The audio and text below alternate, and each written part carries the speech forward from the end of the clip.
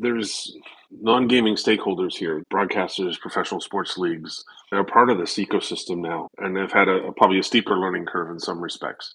Everybody's wanting to come and be a part of a consultation, a conversation. I think we have an idea of where the issues are that the AGCO is concerned about, but I think we need to make sure that we're making decisions based on evidence that will ensure a sustainable industry going forward that will continue to offer a high level of consumer protection.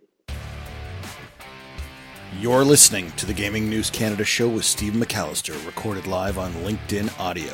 Follow Steve on LinkedIn to join the live audience. Good afternoon, everybody. Welcome back to the Gaming News Canada show, presented by Osler, Hoskin & Harcourt LLP.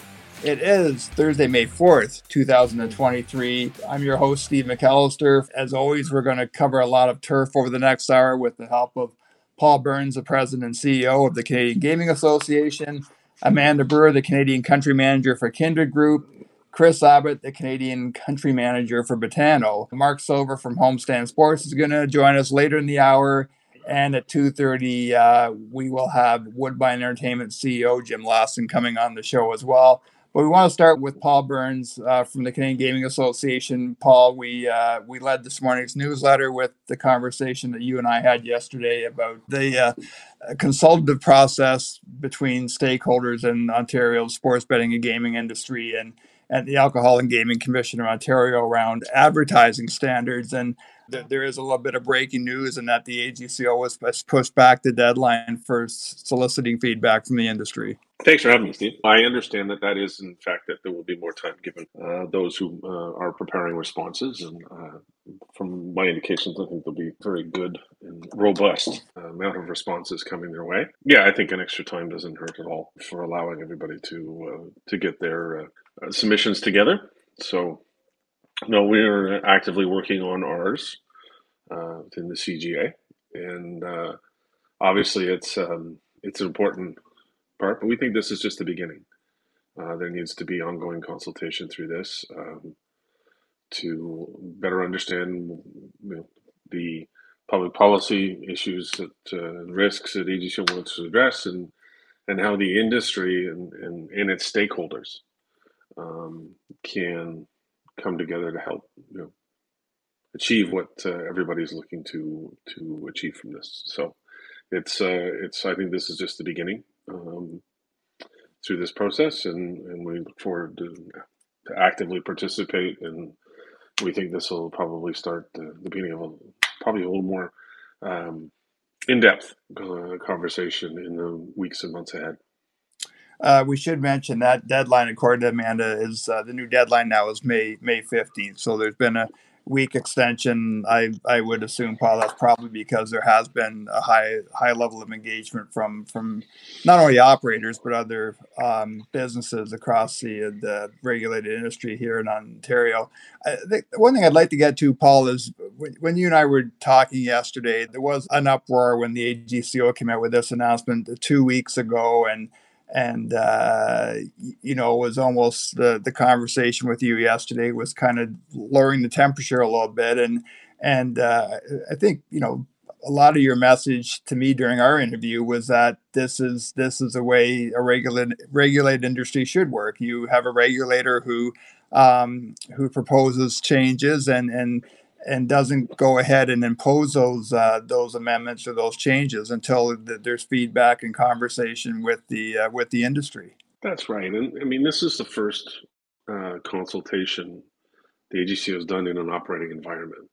They consulted this way pre-opening on their standards, and that was great. But now everybody's operating, and it was sort of the first of time, so it's caused obviously a bit of concern, obviously, in the operating community. Also, I think there's been a general consensus that the market has been operating very well, and so I think that some were surprised by it. I think we knew that they were working towards wanting to talk about advertising. They thought long and hard about their advertising restrictions pre-market opening, and decided on some that they would wait and see how the market unfolds. And so we have 13 months of experience to this point in time. I think it's been useful for many, and I think for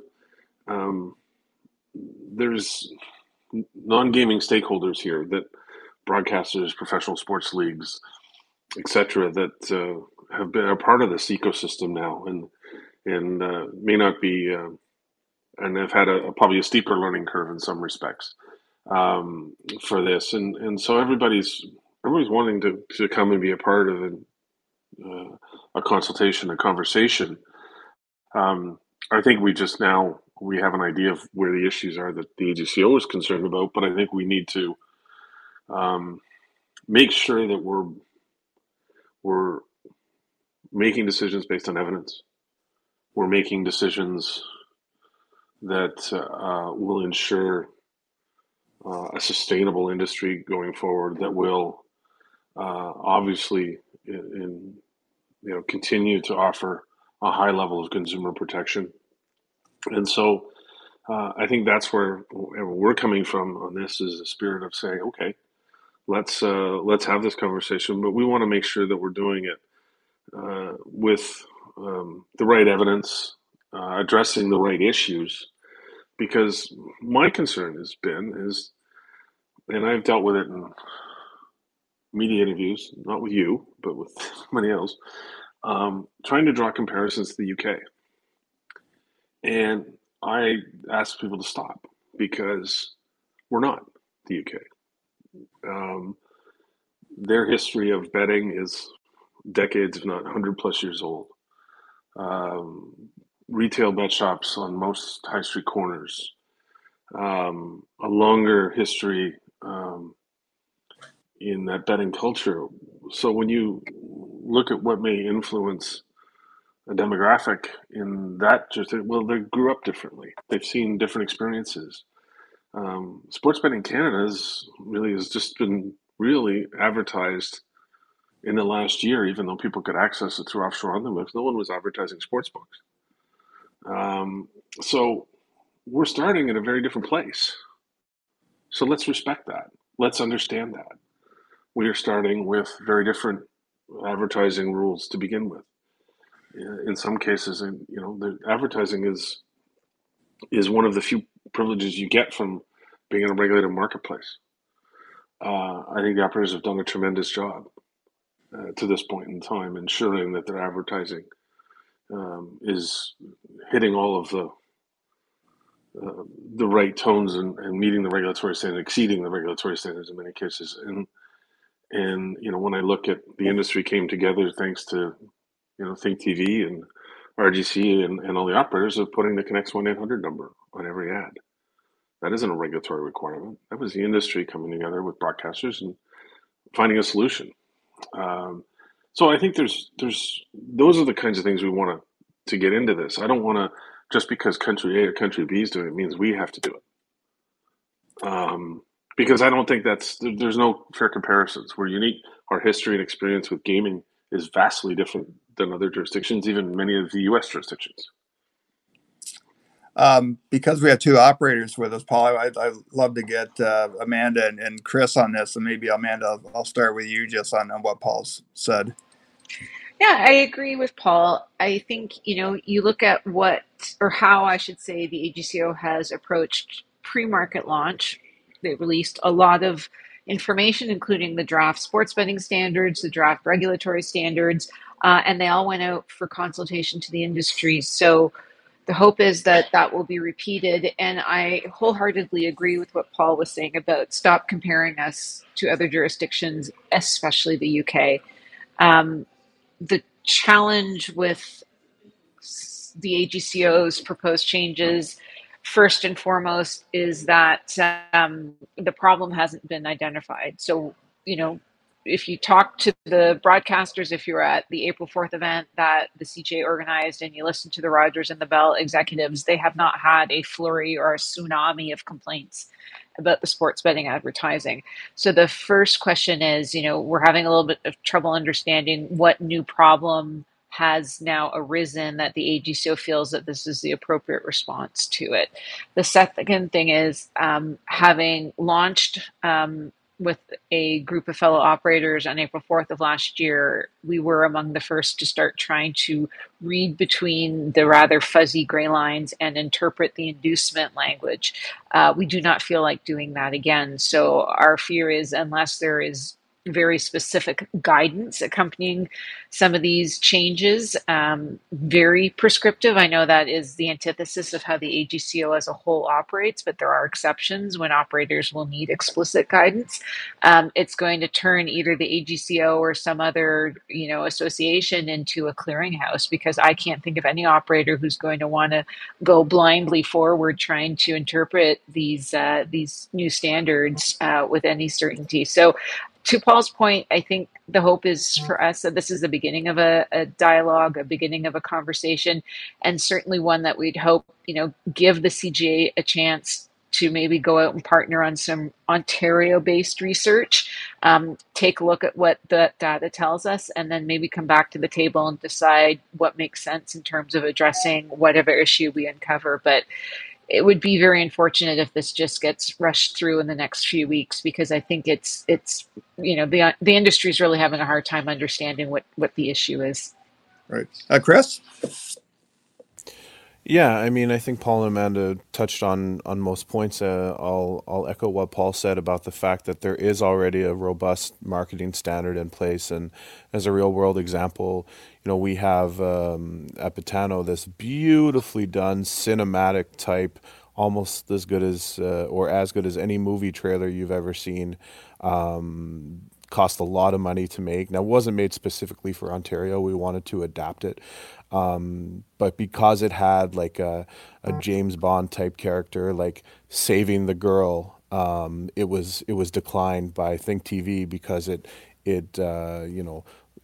whether it dramatized everything or it caused a male it being in a power position over, like there's so many different things that are already being looked at when we do this.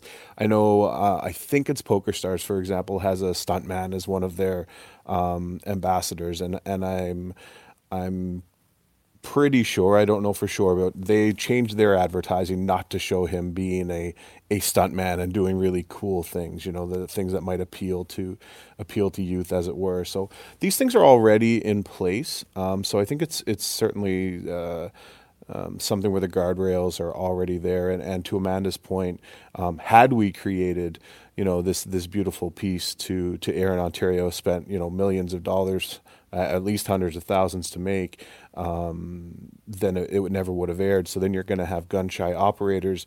You're likely to see, if there's even more restrictions in place, fewer operators even spending the money to advertise on TV, because you start to wonder at one point, is it worth it?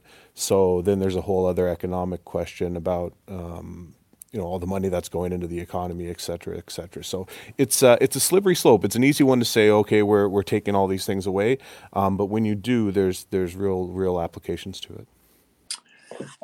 Amanda makes a great point, Paul, around the fuzziness in the AGCO's proposal, and again, it does seem to make sense, like the idea of not allowing active athletes to participate in marketing and advertising. I think that's something that a lot of people would be on board with. I'm just wondering, for you, as part of that process right now, are you able to actually talk directly to AGCO, or do the Canadian Gaming Associations have to go through the process of using the AGCO portal and just submitting your brief? Well, we will be submitting through the portal like everybody else.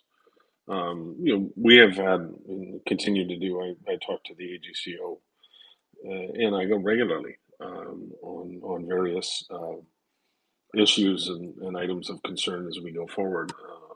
And so, when we get into this process, and that's why, we've had conversations with them for the last couple months around this topic, as they were trying to determine what they wanted to do and trying to offer an opportunity to maybe do a different way of doing some other things. So we've gone through those iterations with them, but here we are, and they've been and one of the strengths in building this market. And when I've traveled a lot in the last little while promoting the market and talking to groups about it. And one of the things that those who have been participating and have gone through the process would understand the consultative nature of how it was built and how operators have entered the market has been one of its strengths. And so, from that, I think the AGCO understands that and recognizes that. So, this is a process now. They've committed to it. I know some people who would look at regulators and say, when they see draft standards, that's pretty much it and it's done, and pack it up and that's what you're going to get. I don't believe that's the case here, and so I think it's a case of they wanted to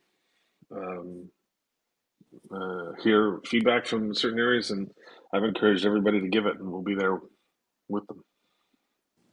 One conversation I had yesterday, Paul, when I was writing about this, was I spoke with Professor Michael Narain from Brock University, and Michael's been quite entrenched in the gambling industry since we learned 2 years ago that there was going to be an open market here in Ontario. And the one point he mentioned to me yesterday was the value of having third-party research being done on advertising. And I think just based on our conversation, you're open to whatever.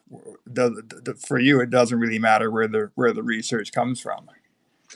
Well, I think there's things to be learned, but I think that if we're designing something for this market, then we need to understand how this market operates, and what are the features. I've gone through some of the UK white paper and particularly the section on advertising standards, and there was no major changes to advertising standards inside the recent white paper. Everybody thought there was going to be lots, and there was none. Partly because one of the things they said is that a lot of the actions that have been taken, while we understand, and there was this research that says, well, maybe minors aren't influenced by celebrities and athletes. But what we don't know is that by banning them in advertising, does that change that? Does it change their behavior towards gambling when they become of age? So they stopped and said, we need to understand if the measures that we've taken in our country to date work. And so that's important because the gaming industry has littered with wonderful ideas on various restrictions, policies, and other things that were thought would be a good idea, solved a political problem, took a headline off the front pages, yet no one really knows if they work. Right. And that's something that it's a consistent call. I've worked with lots of people in the responsible gaming space over the last almost 20 years in the business, and understand everybody wants to get to evidence-based decision making. And I think we've got an opportunity to do that here, so let's take it. Let's set the metrics going forward for how we're going to determine what policies are going to be put in place for the province. I think that's the right thing. I think everybody will accept it. If the outcome says X, we do X, and we have to accept that. And I think, but talking anecdotally or using research from countries where there's a very, very different experience, especially with sports betting like the UK, I don't think that's. It may show the same thing in time, but let's find out for sure, because I think there's different perceptions that people have and bring, and we need to understand what's happening here. And Steve, if I may just quickly, I sat on a briefing done by Kindred early on Tuesday morning on the UK white paper, and it went through the series of recommendations the white paper is making, but specifically to advertising, other than now prohibiting putting gaming logos on the front of the Premier League jerseys. That was it. And my colleague was surprised because the industry collectively expected there to be greater restrictions placed on advertising, but the government said they didn't feel it was warranted, making changes to how they advertise on TV or online because they didn't see the evidence. So to back up what Paul was saying, is that we should be making changes, adjusting the way we operate when there is evidence that we need to. So when you have such a mature market as the UK saying we didn't see the evidence, it just further confuses us here now in Ontario.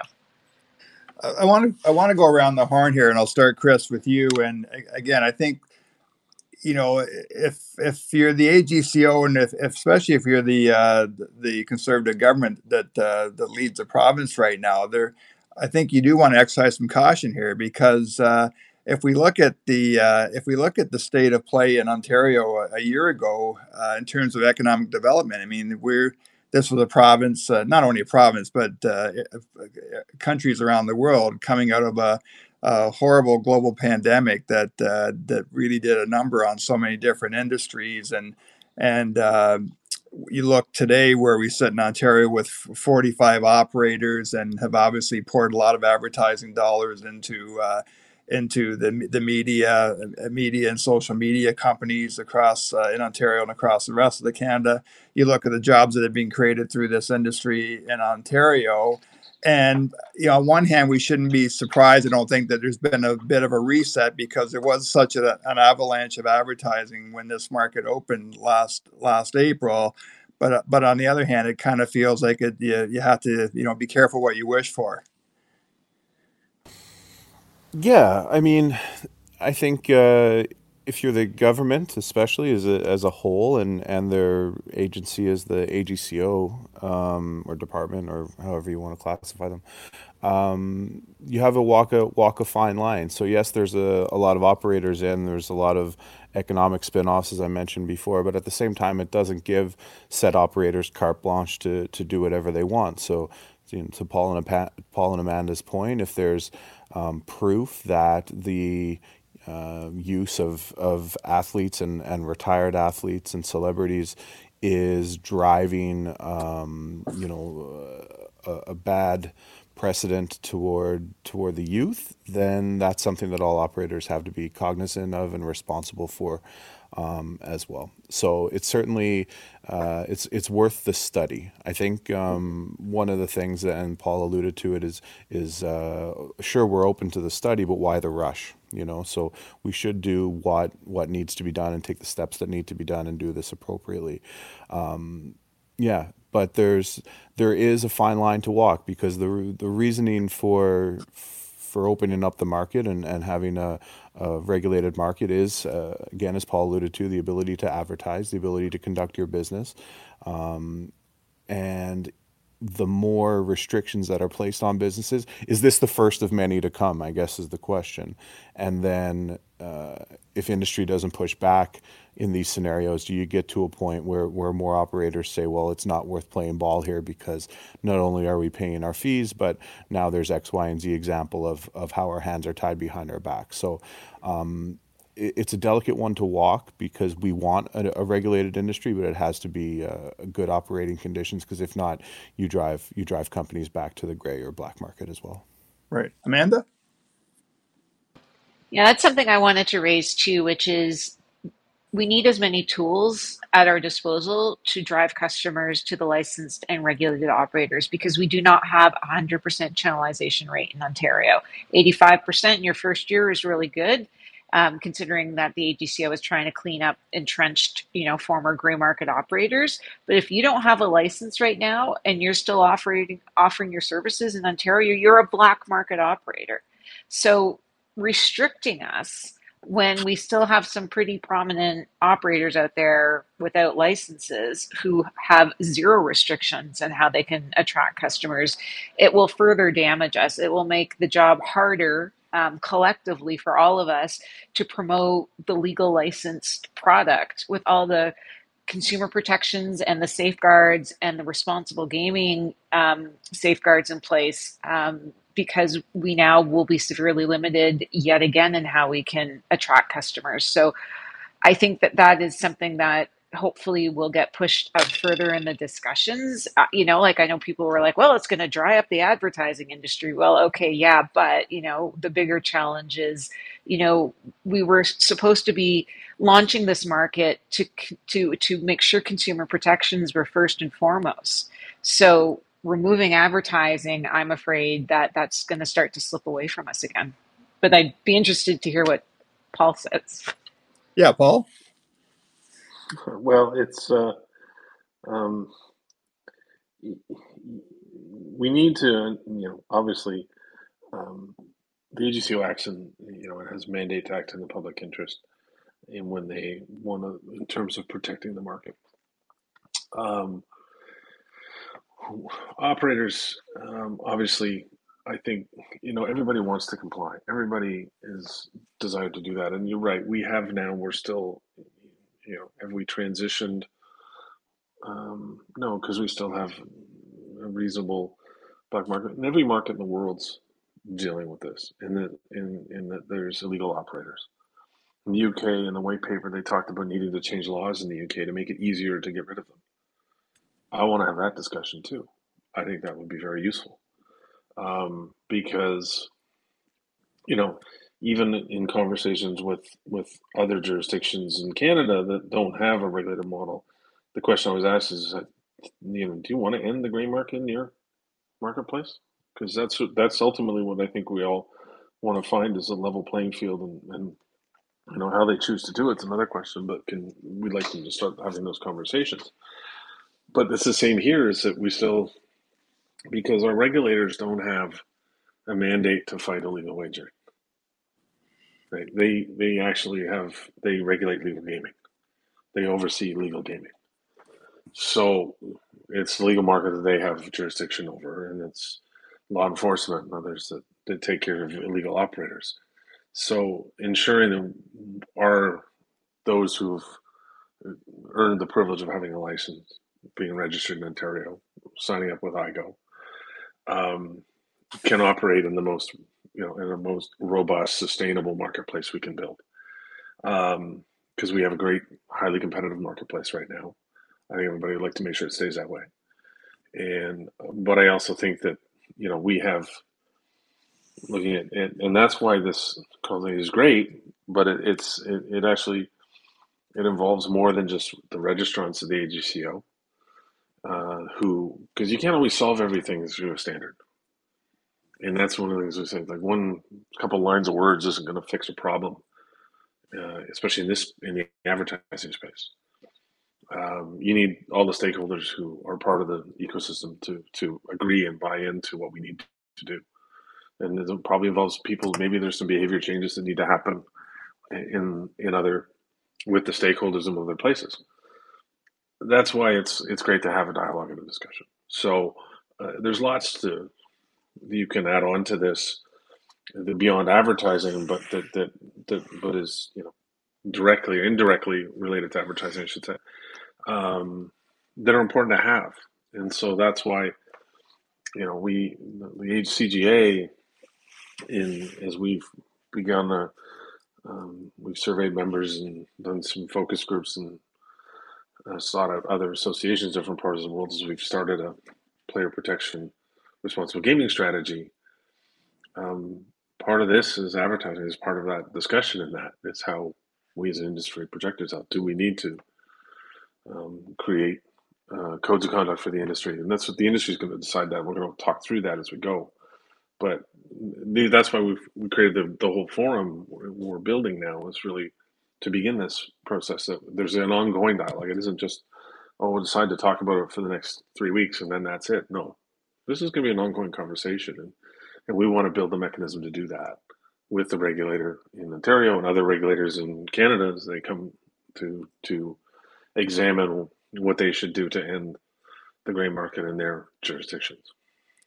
Hey, we're going to get Jim Lawson from Woodbine Entertainment here in a second, but Paul, just one more question for you. And I know that the Doug Ford government, they've got an awful lot on their plate these days, and with regards to healthcare and education and economic development and in other areas. But it does seem a little bit telling that, at least publicly, that we're not seeing any pushback from Doug Downey in the Attorney General's office and the Minister of Finance's office. That there seems to have been no outcry from the government about the advertising issue, and again, you would think that's something that we would see, that whether it's what happens in Queen's Park every day during question period, or on the social media channels of MPs from different parties. Have you heard anything directly from the provincial government? No, there was never a discussion I've had with ministers and government around advertising. Is that they understood it was part of having a regulated marketplace, that we needed to, that advertising was part. It's new, it's different, particularly sports betting advertising, because we've had gaming advertising for decades. So I mean, part of that's not new. So I think that's they understood that it was, it's obviously new to the market, and understood it was part of the bringing people into a regulated environment and one of the benefits they get. So ministers have been very supportive to this point. Paul Burns is the President and Chief Executive Officer of the Canadian Gaming Association. Paul, as always, thank you for joining us here, and certainly look forward to seeing you in person and catching up at the SBC Summit North America next week. Thanks, Steve. We'll talk soon. A word from our sponsor. The Gaming News Canada show is presented by Osler, Hoskin and Harcourt LLP. Osler's gaming practice group has the insight needed to help clients navigate the complex and evolving legal landscape of the gaming industry. Osler's position as a trusted advisor in gaming has been built over years of service to stakeholders in the industry, including financial institutions, gaming operators, and provincial gaming authorities. Visit osler.com/gaming for more information. That's OSLER.com/gaming. Now back to the show. We welcome Jim Lawson, the Chief Executive Officer of Woodbine Entertainment. Jim, good afternoon. Thanks very much for your patience. Great to have you back on the show. Yeah, listen, thank you, Steve, for having me on. It's certainly we're all dealing with a lot of issues in a new frontier here, and they continue on a year later. And as for us at Woodbine Entertainment, even though we've been in the background for a year, we've been working hard at even the lead up to the sports betting legislation on letting this or allowing this to work for horse racing. So that's I guess where we're here today to give you that update. Hey, Jim, I want to talk to you about that in a few minutes. I know it's an exciting week at Woodbine with the Kentucky Derby on Saturday, and I know that Woodbine's got some big plans around that. But I'd like to start, if you don't mind, with the news that came out about a month ago now, I think on April 11th, the announcement from Woodbine that you were stepping down as CEO of Woodbine Entertainment. And I'd just like to start by asking what went into that decision, and have you? I think at the time when the release went out, there had been a date set for your departure, and I just wonder if that's any more clear now. Yeah, I thought you were going to ask me if I changed my mind, and I could quickly say no. What went into that thinking was I've had a career where I feel like I've been on a treadmill for 35 years. I started my career at Davies Ward & Beck. Those are in the legal community will understand 15 years at Davies Ward & Beck as a lawyer is about 30 years at many other law firms, with all due respect to Osler Hoskins, who sponsors your show.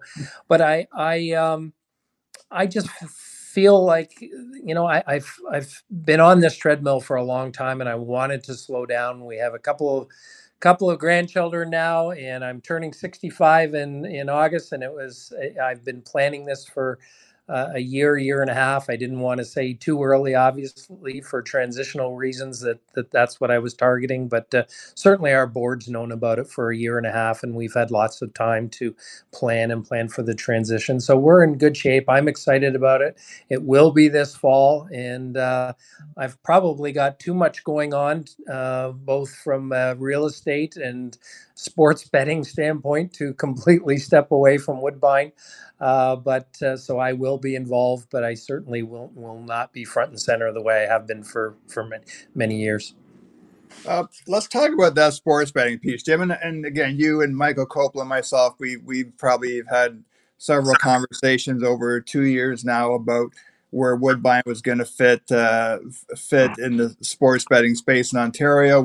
And we know when BC 218 was passed in the summer of 2021, the Canadian horse racing industry got an exemption to protect the industry. We've had conversations about Woodbine wanting to do partnerships with sports books and wanted to expand its presence in the sports betting industry. Can you just talk a little bit, Jim, about where we are at this point? And when you mention about that your work isn't done in the sports betting space, what that means?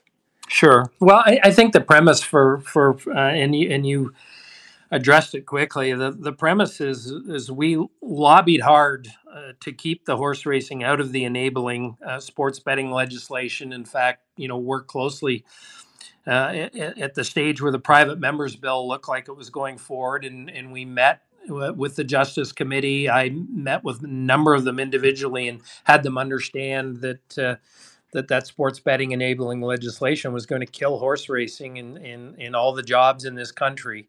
And so that at this stage, I mean, what the criminal code legislation says doesn't mean the sports betting operators can't have it on their menu to offer horse racing content. And as you guys well know, that a lot of the history of many of the sports betting operators is in fact in horse racing, because that's where it all started. So we've got any number of sports betting operators, including the OLG, who are extremely interested in being able to offer horse racing content. And of course, we run horse racing at times, Thursday afternoons, Friday afternoons, when they're looking for sports betting content. So there's a real need for it and demand for it from the operators, from the consumer. It's good for the government.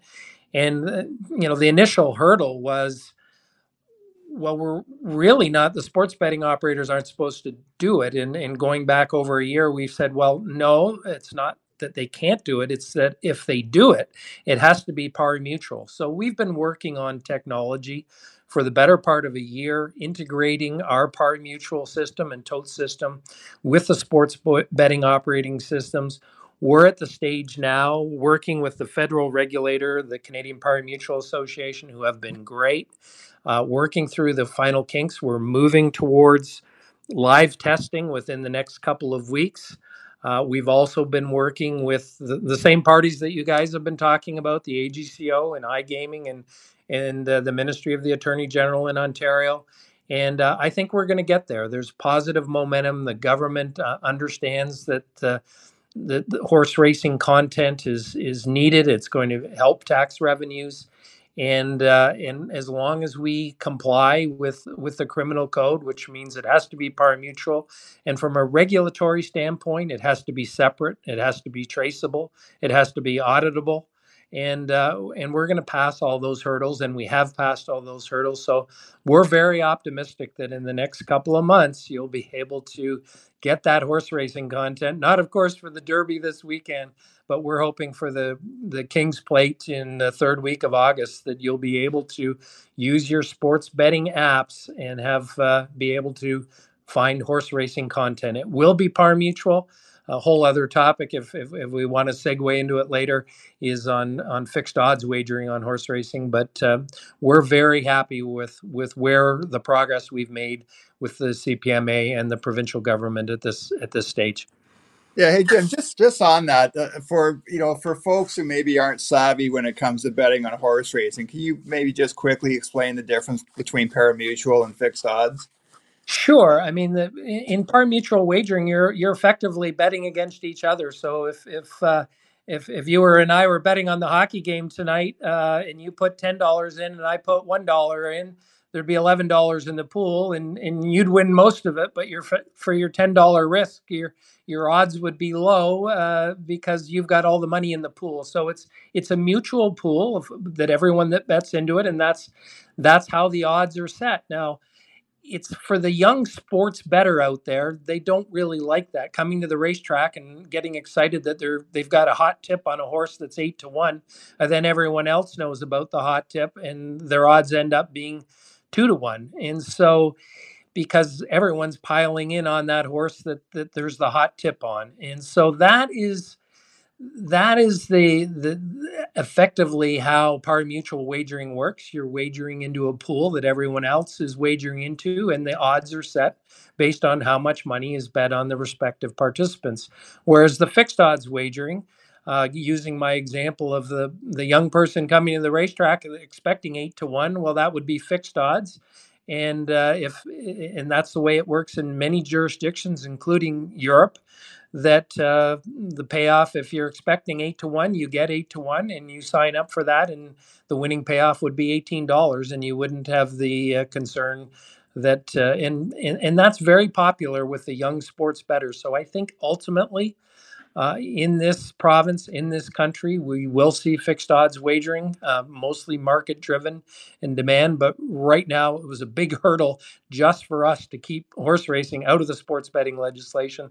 And the way to do it was to keep it par mutual at this time. But that, I hope, is a decent explanation, Steve. Yeah, no, that's great. Thanks, Jim. And yeah, just I traded emails with Tristan Wooten at Fitzdarris on Tuesday, and obviously Fitzdarris, their bread and butter with their betting business in the UK is horse racing, and so they're excited to see those changes come to the Ontario market, so they can bring their horse racing product here. The other thing I wanted to talk to you about, Jim, is and again, this is something that you and Michael Copeland and I have discussed, and it's interesting timing. It was a year ago with the SBC Summit in North America, and Mark Silver and I going out to the Meadowlands racetrack on the night that Paul Burns was being inducted into the Sports Betting Hall of Fame. And Mark and I had a chance to walk through the FanDuel Sportsbook on site at the racetrack. And I know we've had that conversation about what, I think having a retail sports book on site at Woodbine with a sports book operating partner would be something I think that might be attractive and help increase your audience and attendance at the racetrack. Is there anything new to report on that front, Jim? Yeah, I would say that the report on that is we're making great progress, and again, the government has been helpful. They appreciate that. As a racetrack operator and a business that we've been in for 100 years, that we should have retail sports betting at a racetrack that we're involved in that also promotes the sport of horse racing. So we've been working closely with the OLG on that, and I expect or I'm certainly hopeful that we will have as a minimum a retail sports book at Woodbine, and it looks, and all signs are pointing that we'll be able to get that done. And it's very consistent with the conversation we just had in terms of if you're going to have a retail sports book, you also have to, you don't want it all cash. You want to be able to go on those sports betting apps. If you're sitting at Woodbine and you've come out to the casino at Woodbine and want to wander into a new retail sports bar that's trackside, you'll want to be able to do it not just through HPI Bet, which is our app, but with the retail sports betting apps, or with the sports betting apps that you're used to using. So they do go hand in hand. What we have is some beautiful space that we've designated for a retail sports book overlooking the track, adjacent to the casino, and I think we're going to get there. Hey, Jim, before we let you go, I do want to ask you about Saturday at Woodbine. And obviously, the Kentucky Derby is one of the greatest sporting events on the planet, the fastest 2 minutes in sport. And certainly it's an event that I make sure I'm around my television set on Saturday night to watch at this time of year. Just love to give you the opportunity to talk a little bit about Woodbine's plans for Saturday for your Derby Day party. Well, we started it a few years ago, and of course the pandemic jumped in, but we have a Kentucky Derby viewing party. It's going to be on our Champions Lounge on level 3 overlooking the track. Supposed to be great weather on Saturday, both in Kentucky and in Toronto. It's going to be, tickets are sold. There's going to be great Southern food, a complimentary mint julep, and a commemorative cup with admission. It's going to be a fashion show. We're calling it Dress to Impress, and it'll be a big day here Saturday afternoon at Woodbine. It starts at 2 p.m. The Derby goes off at 7. And I've been to them before here, and it's going to be a lot of fun and people dressed up, and it really is a good party. And would encourage people to come out to the Kentucky Derby party on Saturday afternoon at Woodbine. It'll be a lot of fun. Jim Lawson is the Chief Executive Officer of Woodbine Entertainment. Jim, always great to have you join us, and I'm certainly hope that you'll come back and speak with us again before you turn over the keys and the laptop to Woodbine whenever that happens. Love being on. Thank you for having me on, and hopefully when we talk again, we'll have gone inside the red zone and maybe across the goal line on a couple of those things when we talk again. Here's hoping for sunny skies and warm weather on Saturday, Jim. Thanks again. Take care. Thank you very much. Thanks, Jim. Chris Abbott, I just wondered, did you want to weigh in on the conversation with Jim and just where horse racing might fit in for Botano? And is that something that your bosses at Kazin Gaming have they been waiting and anticipating having horse racing for your customers to bet on?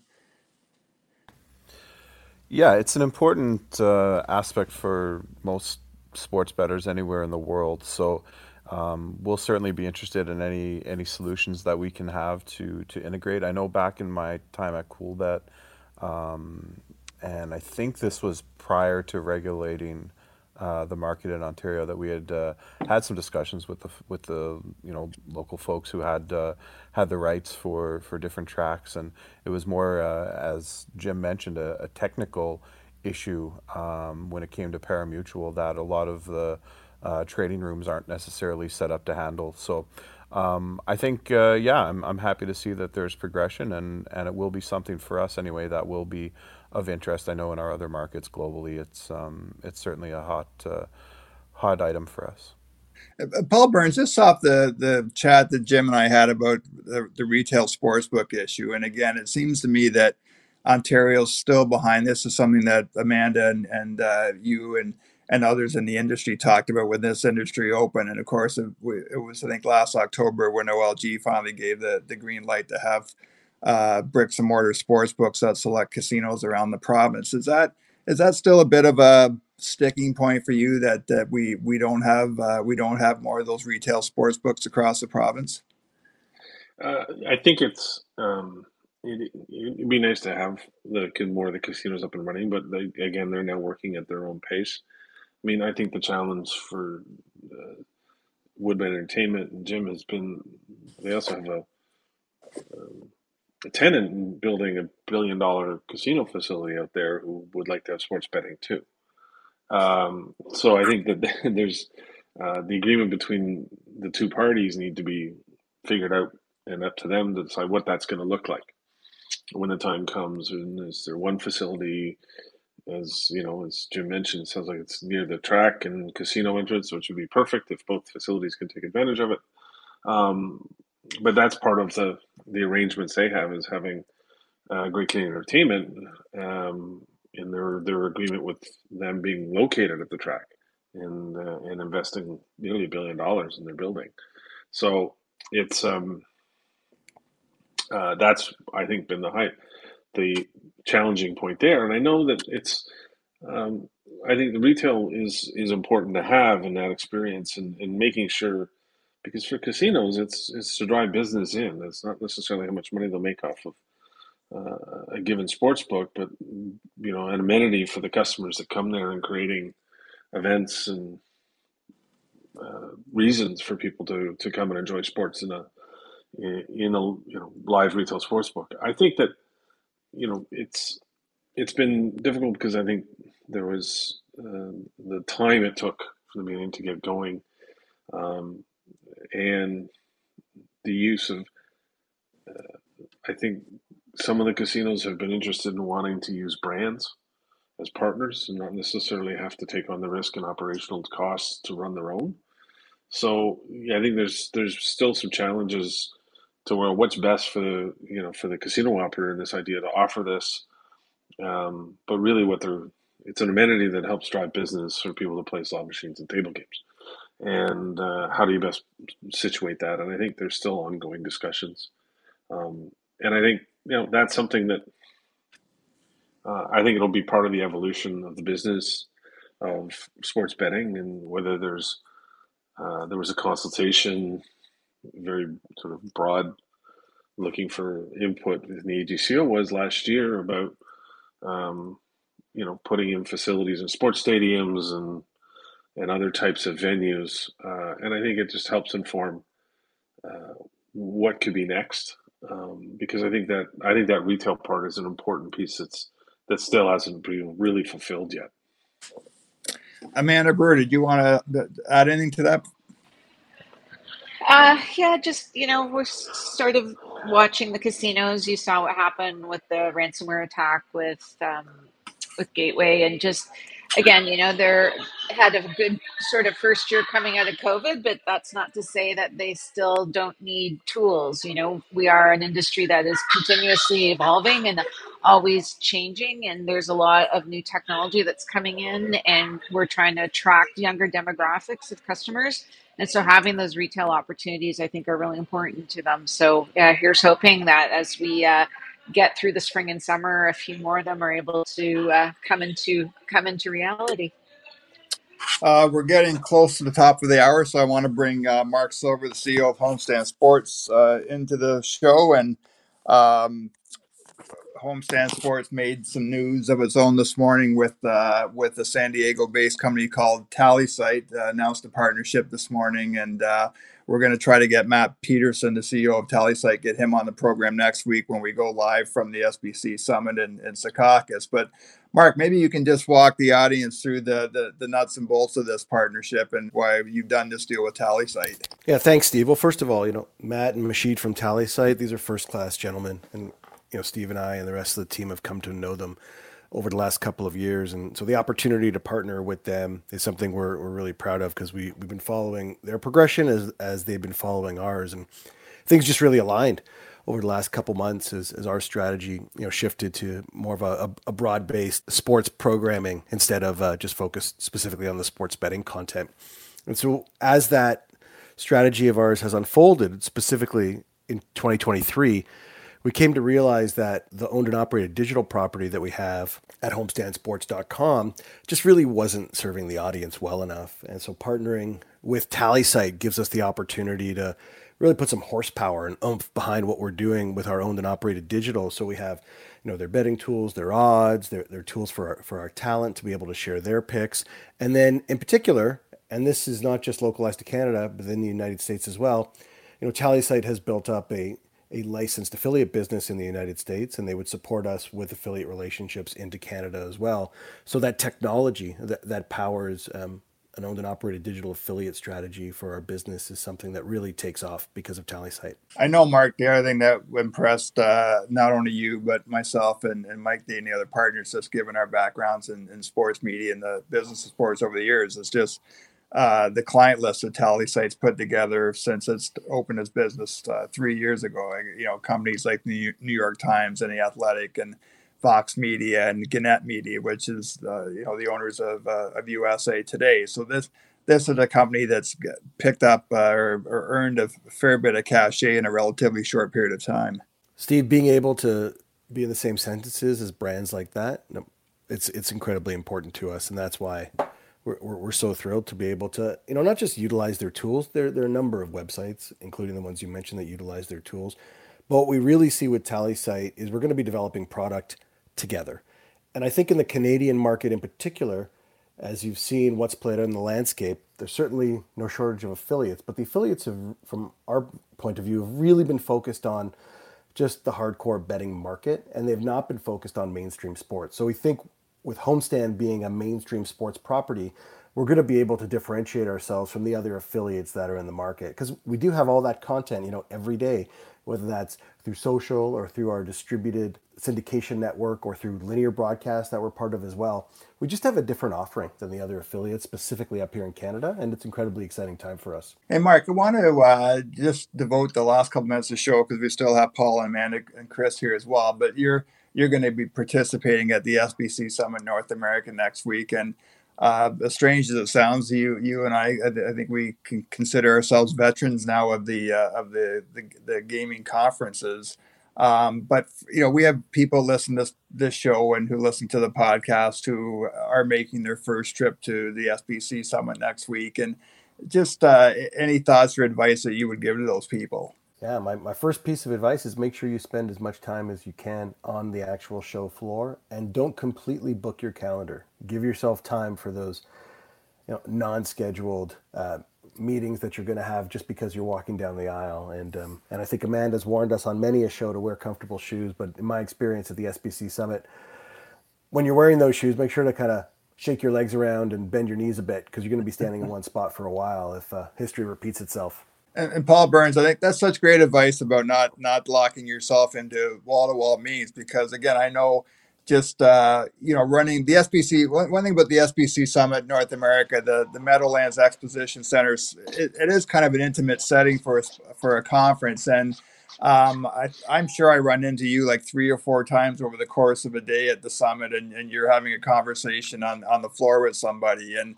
I just think that's such great advice from Mark, not to just book meetings all day long while you're there.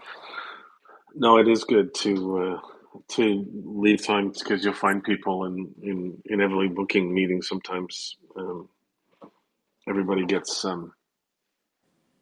distracted because of other folks they've run into and so on. But it is a good intimate space. It is a great to spend the day as part of it. There's some really actually excellent content too. Throughout the day. So yeah, it's one of those, and it's to the credit of the SBC folks, in fact that they're bringing the same kind of concept to the Canadian Gaming Summit next month, is that everything's in one room. It's all there. You don't need to go anywhere. The session rooms, meeting spaces, all the vendors that are there. So it's actually really easy to find people in many cases. Amanda, you're not going to be there next week, but just on Paul's comment about the content piece, any advice for the audience in regards to the content? I think given that, a lot of these conferences offer rather similar tracks, I think it's really to not always just default to the stuff but I find a lot of value in sitting in on sessions about stuff I'm not as familiar with. And the good news is that I'm going to plug the Canadian Gaming Summit. If you don't have a chance to go to New Jersey next week, then please come to Toronto almost identically this time next month, because there'll be an excellent Canadian-focused conference going on then. Chris, you are getting the last word this week.